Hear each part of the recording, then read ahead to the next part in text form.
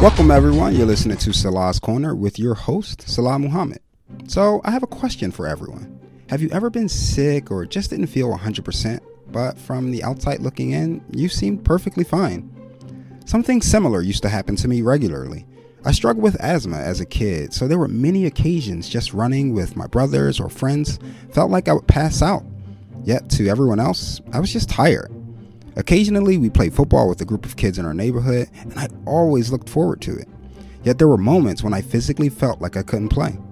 There was one time my brothers got so mad when I refused to play. I never shared my reasoning, just that I didn't feel like playing. In reality, I feared such a strenuous activity would send me to the hospital. While I was ultimately able to overcome many of my challenges with breathing, there are others who suffer in their professional lives due to misunderstandings of their condition. This week is Crohn's and Colitis Awareness Week, so we're doing a special episode focused on awareness and the struggles associated with this disease. I sat with my good friend Allison Hodges, owner of The Savvy Camel, a fashion and lifestyle blog, and someone who lives with Crohn's. All right, so welcome, Allison. Thanks for sitting with me. Thanks so much for having me. So when were you diagnosed with Crohn's? I was diagnosed when I was 16. I was a sophomore in high school, and I just celebrated 10 years in June.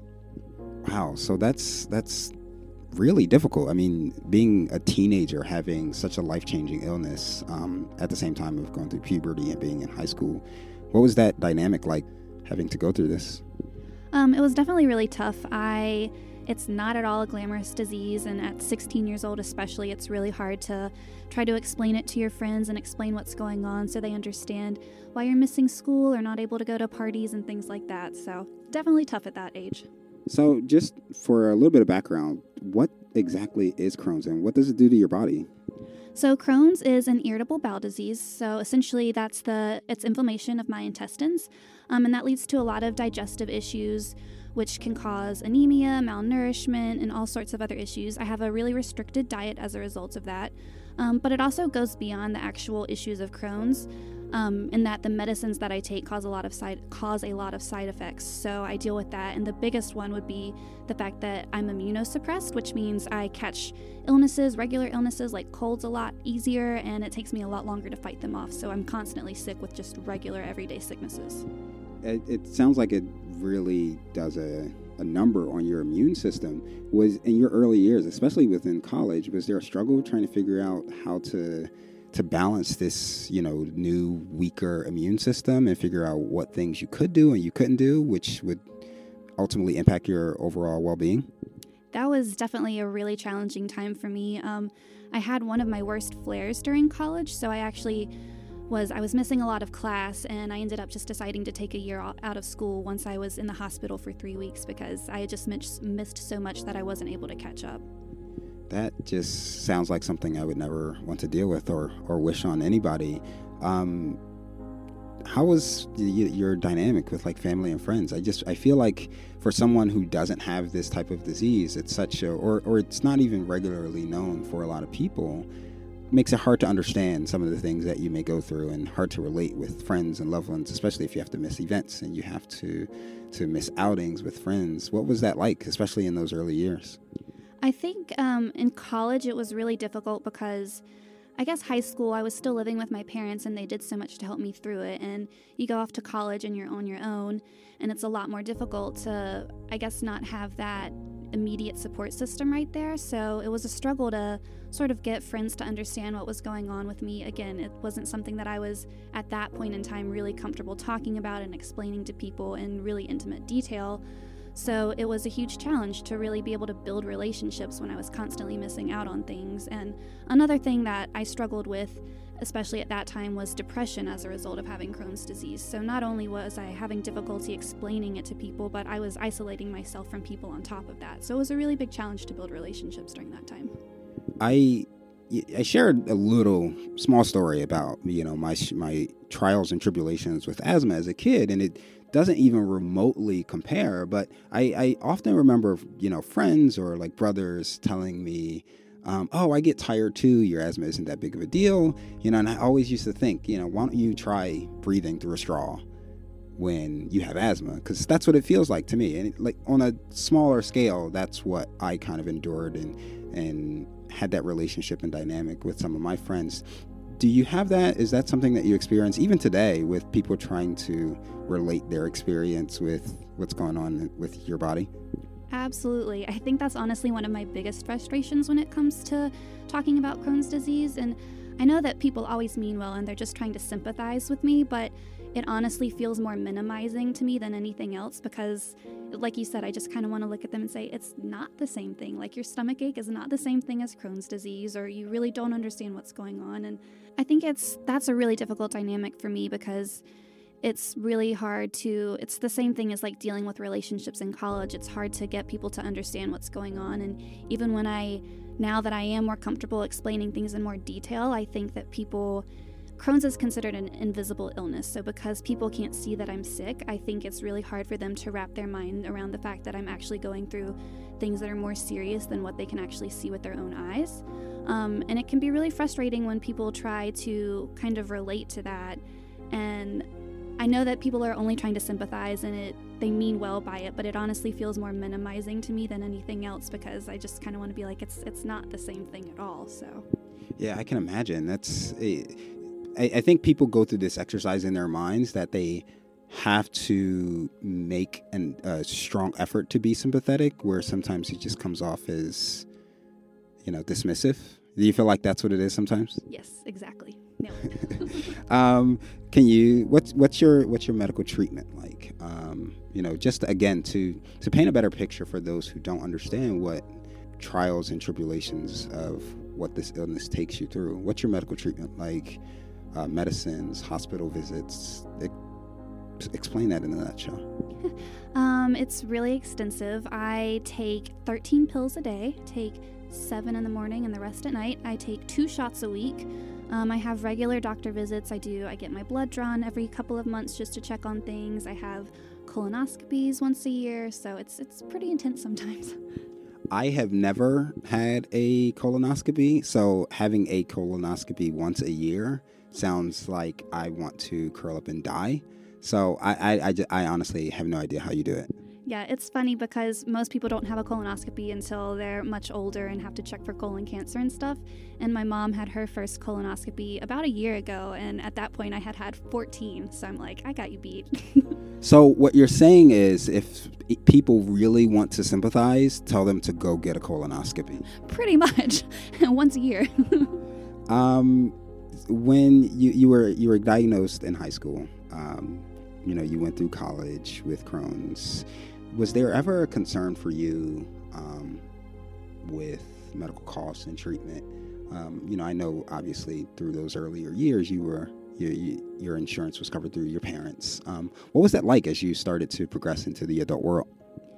It was pretty scary once I started progressing into like actually paying my own bills and stuff. And that was one of the last ones that my parents handed over to me. I was really, really lucky that they were able to help me out as long as they did. But it was trying to really understand the best insurance plans and how all of that works and what made the most sense for me, and just making sure that I always had enough money set aside to cover those things because it is not cheap. Once the Affordable Care Act was passed in 2009, 2010, so that was pretty long after you were diagnosed with Crohn's. Did you notice a change with your medical coverage, with your concerns with finding the adequate treatment? At that point, no. Again, I was just getting out of high school when that happened, and I was still under my parents' insurance. And when I was like early on, they really didn't share a lot of that with me, I think because they didn't want to concern me with more than I was already dealing with, I guess. So I really didn't notice it at the time, but I do remember them explaining it to me and what all had changed and sort of trying to understand that it was a good change. So I did understand that much. That it was a very good change, but just within the last there's always been talk about repealing the Affordable Care Act, or Obamacare for those who aren't aware of what the Affordable Care Act is. Within the last year, there's been a lot of legislation to repeal certain aspects of it or repeal it completely. Just recently, portions of the law have already been defunded, and now there's possibility of insurance companies not covering people with pre-existing conditions. What does that raise any concerns for you? Definitely, big time, especially now that I don't have a traditional job that provides health benefits and things like that. It definitely raises concern for me, though, because I have a pre-existing condition, so if I were ever dropped from insurance, like I said, it's not cheap at all. I would be bankrupt in a year's time trying to pay for my medicine, and I can't survive without my medicine, so it's just kind of a vicious cycle of trying to figure it out and make it work and survive. That's the idea of going bankrupt to just be healthy is kind of, it's sad and also absurd, because there's not a lot of places around the world that happens, especially established nations. That's just not something that seems right. Does that make sense? Yeah, absolutely. So we work together, full disclosure. And I saw how this, working with Crohn's really impacted, not necessarily your ability to work, but how much work you could take on. I always saw a desire to do more and want to be there, not just because you were a hard worker, but because you had a really good dynamic with the people and your coworkers that you worked alongside of. And there was just a sense of togetherness, I guess, in the workplace. What were your biggest challenges with finding some understanding and finding some balance in the workforce? I mean, I think that was the challenge, was just trying to help people understand what's going on when I'm not here. I mean, I called out a lot. Sometimes it would be for a week at a time. Other days I would just call and ask if I could come in late because I needed some more time to get my energy for the day. And it was just difficult to sort of get people to understand, especially in a retail job where you're working on your feet, why I was so limited in the things that they could get up and do without even thinking twice about. So you mentioned that you've left the workforce, and that I hinted to everyone that you're a full-time blogger now. Was this a contributing factor with this big push of leaving the workforce and starting this blog on your own? Yeah, 100%. I think that was one of the biggest factors, actually, because aside from my health limiting me and my not ability to work, but in how easy it was for me to get to work and actually be there. Like I said, it was hard to get people to understand what was going on. So in a retail commission job, it's hard to maintain a good standing when you're calling out and not there. And not in a way that people are necessarily upset with you calling out, but you just can't make sales if you're not there. Yeah, and even if it's not a commission position, I would imagine that dynamic is pretty difficult to maintain such a heavy workload.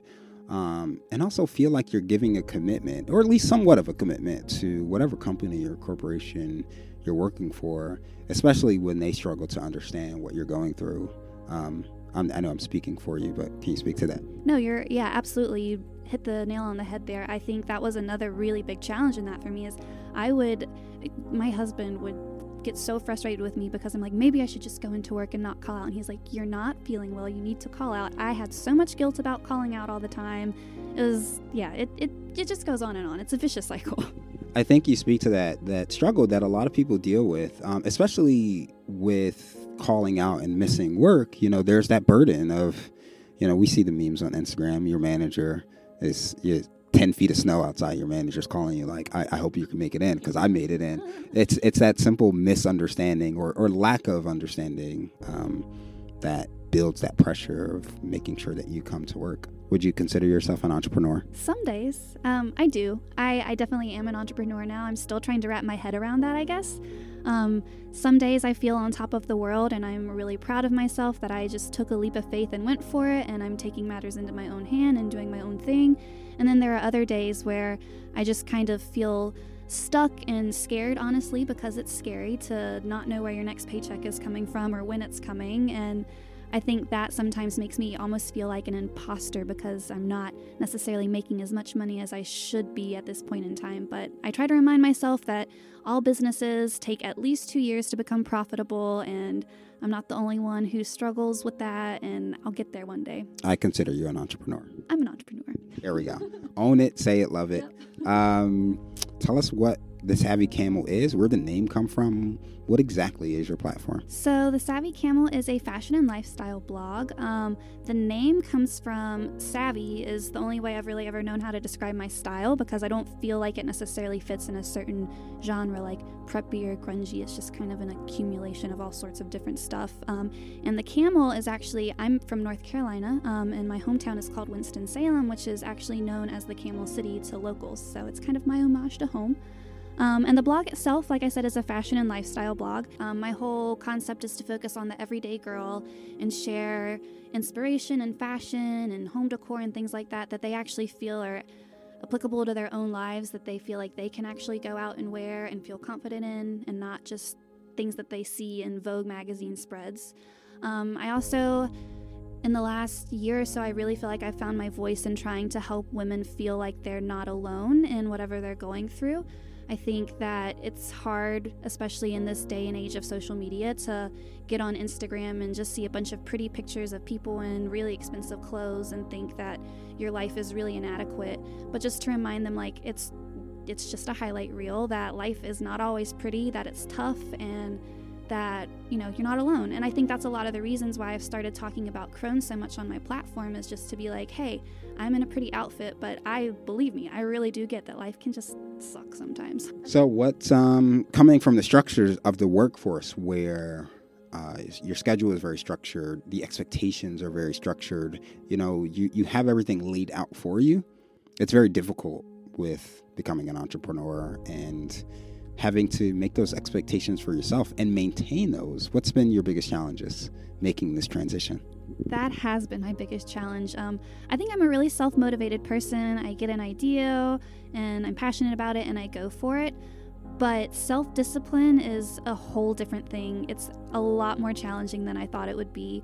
I might be motivated and feeling creative and on a roll, but I hit a roadblock and I want to give up for the day, because I'm like, well, I already screwed this up, so I'll just try again tomorrow. And that's not how you're supposed to do things. So that's been my biggest challenge, is just really trying to stick to it when I come across a challenge or I'm just like having a creative block, just making sure that I keep doing it.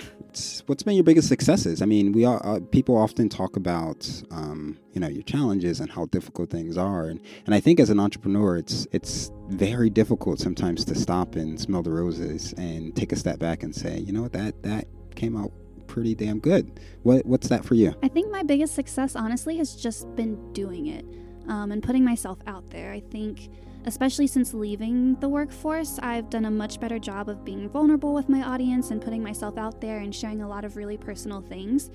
And I think since doing that, I've seen a much bigger connection with my audience than I ever did before. And that's what right now I'm most proud of, because that's what's helping me grow and create that real, true connection that you need to really have a business. What advice would you provide to aspiring entrepreneurs and other bloggers that are trying to gain their footing and make an impact in their own world? Like I was just saying, put yourself out there. I think be yourself. People say that all the time, but it's so true. I noticed once I stopped not trying to do what everyone else was doing, but once I was like, you know what, screw it. I'm going to talk about Crohn's if I want to talk about Crohn's. I'm going to talk about insecurities if I want to talk about that. I think once I started doing that and just being myself and using my dorky sense of humor, I think that's when I really started to see myself grow in a meaningful way, and not necessarily in numbers, because I see people grow at the speed of light in terms of getting a lot of followers and things like that. And sometimes I look at them and I'm like, what are they doing that I'm not? And honestly, that's usually people who are just doing exactly what other people are doing. So they're missing that actual connection that they get from their audience. And I was reading something a few weeks back that was talking about how the numbers don't matter when you're trying to build a business in the beginning, because you'd rather be talking to 5 people who care than to 100 people who don't. I completely agree. I think, especially speaking to doing what feels comfortable and doing what is more enjoyable for you, instead of creating that fake page and that fake blogger style. We try to copy and paste so much of what we do and expect people to just follow us. It's an unreasonable expectation for ourselves, but also an unrealistic approach to building a genuine platform. So it's plug time. How can we shop your style? Her style is pretty cool. I am not a girl by any means. I don't wear girls' clothing, ladies' clothing, women's clothing. All of it. But I can say that her style is pretty cool. Where can we find it? So my website is www.savvycamel.com. On Instagram, I'm at @thesavvycamel. So check those 2 places out. I'm also on Pinterest. I love Pinterest.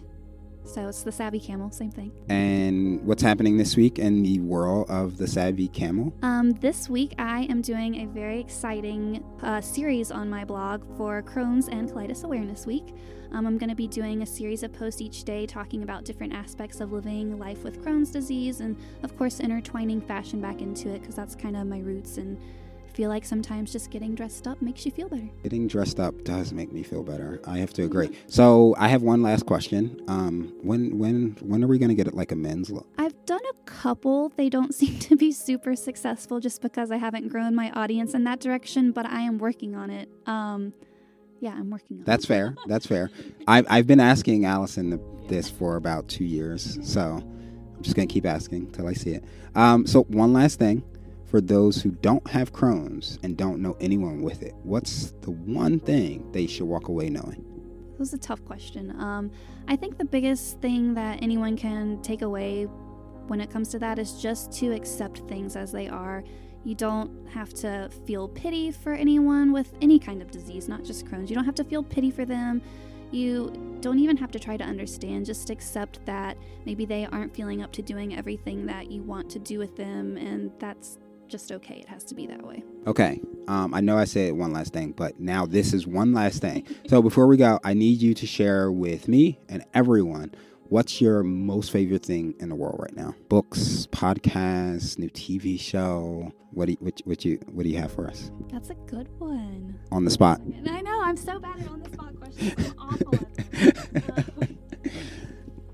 I've actually been reading more in bed lately. I used to never ever read, so I just finished, I know I'm like 3 years behind, but I just read The Woman in Cabin 10 and finished it last night. So I'm like getting excited about reading more books. I've never read or heard of that book. Who's the author? Ruth Ware. She does a lot of, suspense thriller novels, which is about the only thing I really enjoy reading. I hate scary movies, but I like scary books. I don't know. That's a little strange, but we're going to end on that note. Allison, thank you so much for sitting with me. Again, you guys can check her out at The Savvy Camel on Instagram, savvycamel.com, and The Savvy Camel on Pinterest. Make sure you shop her style, like, comment, share.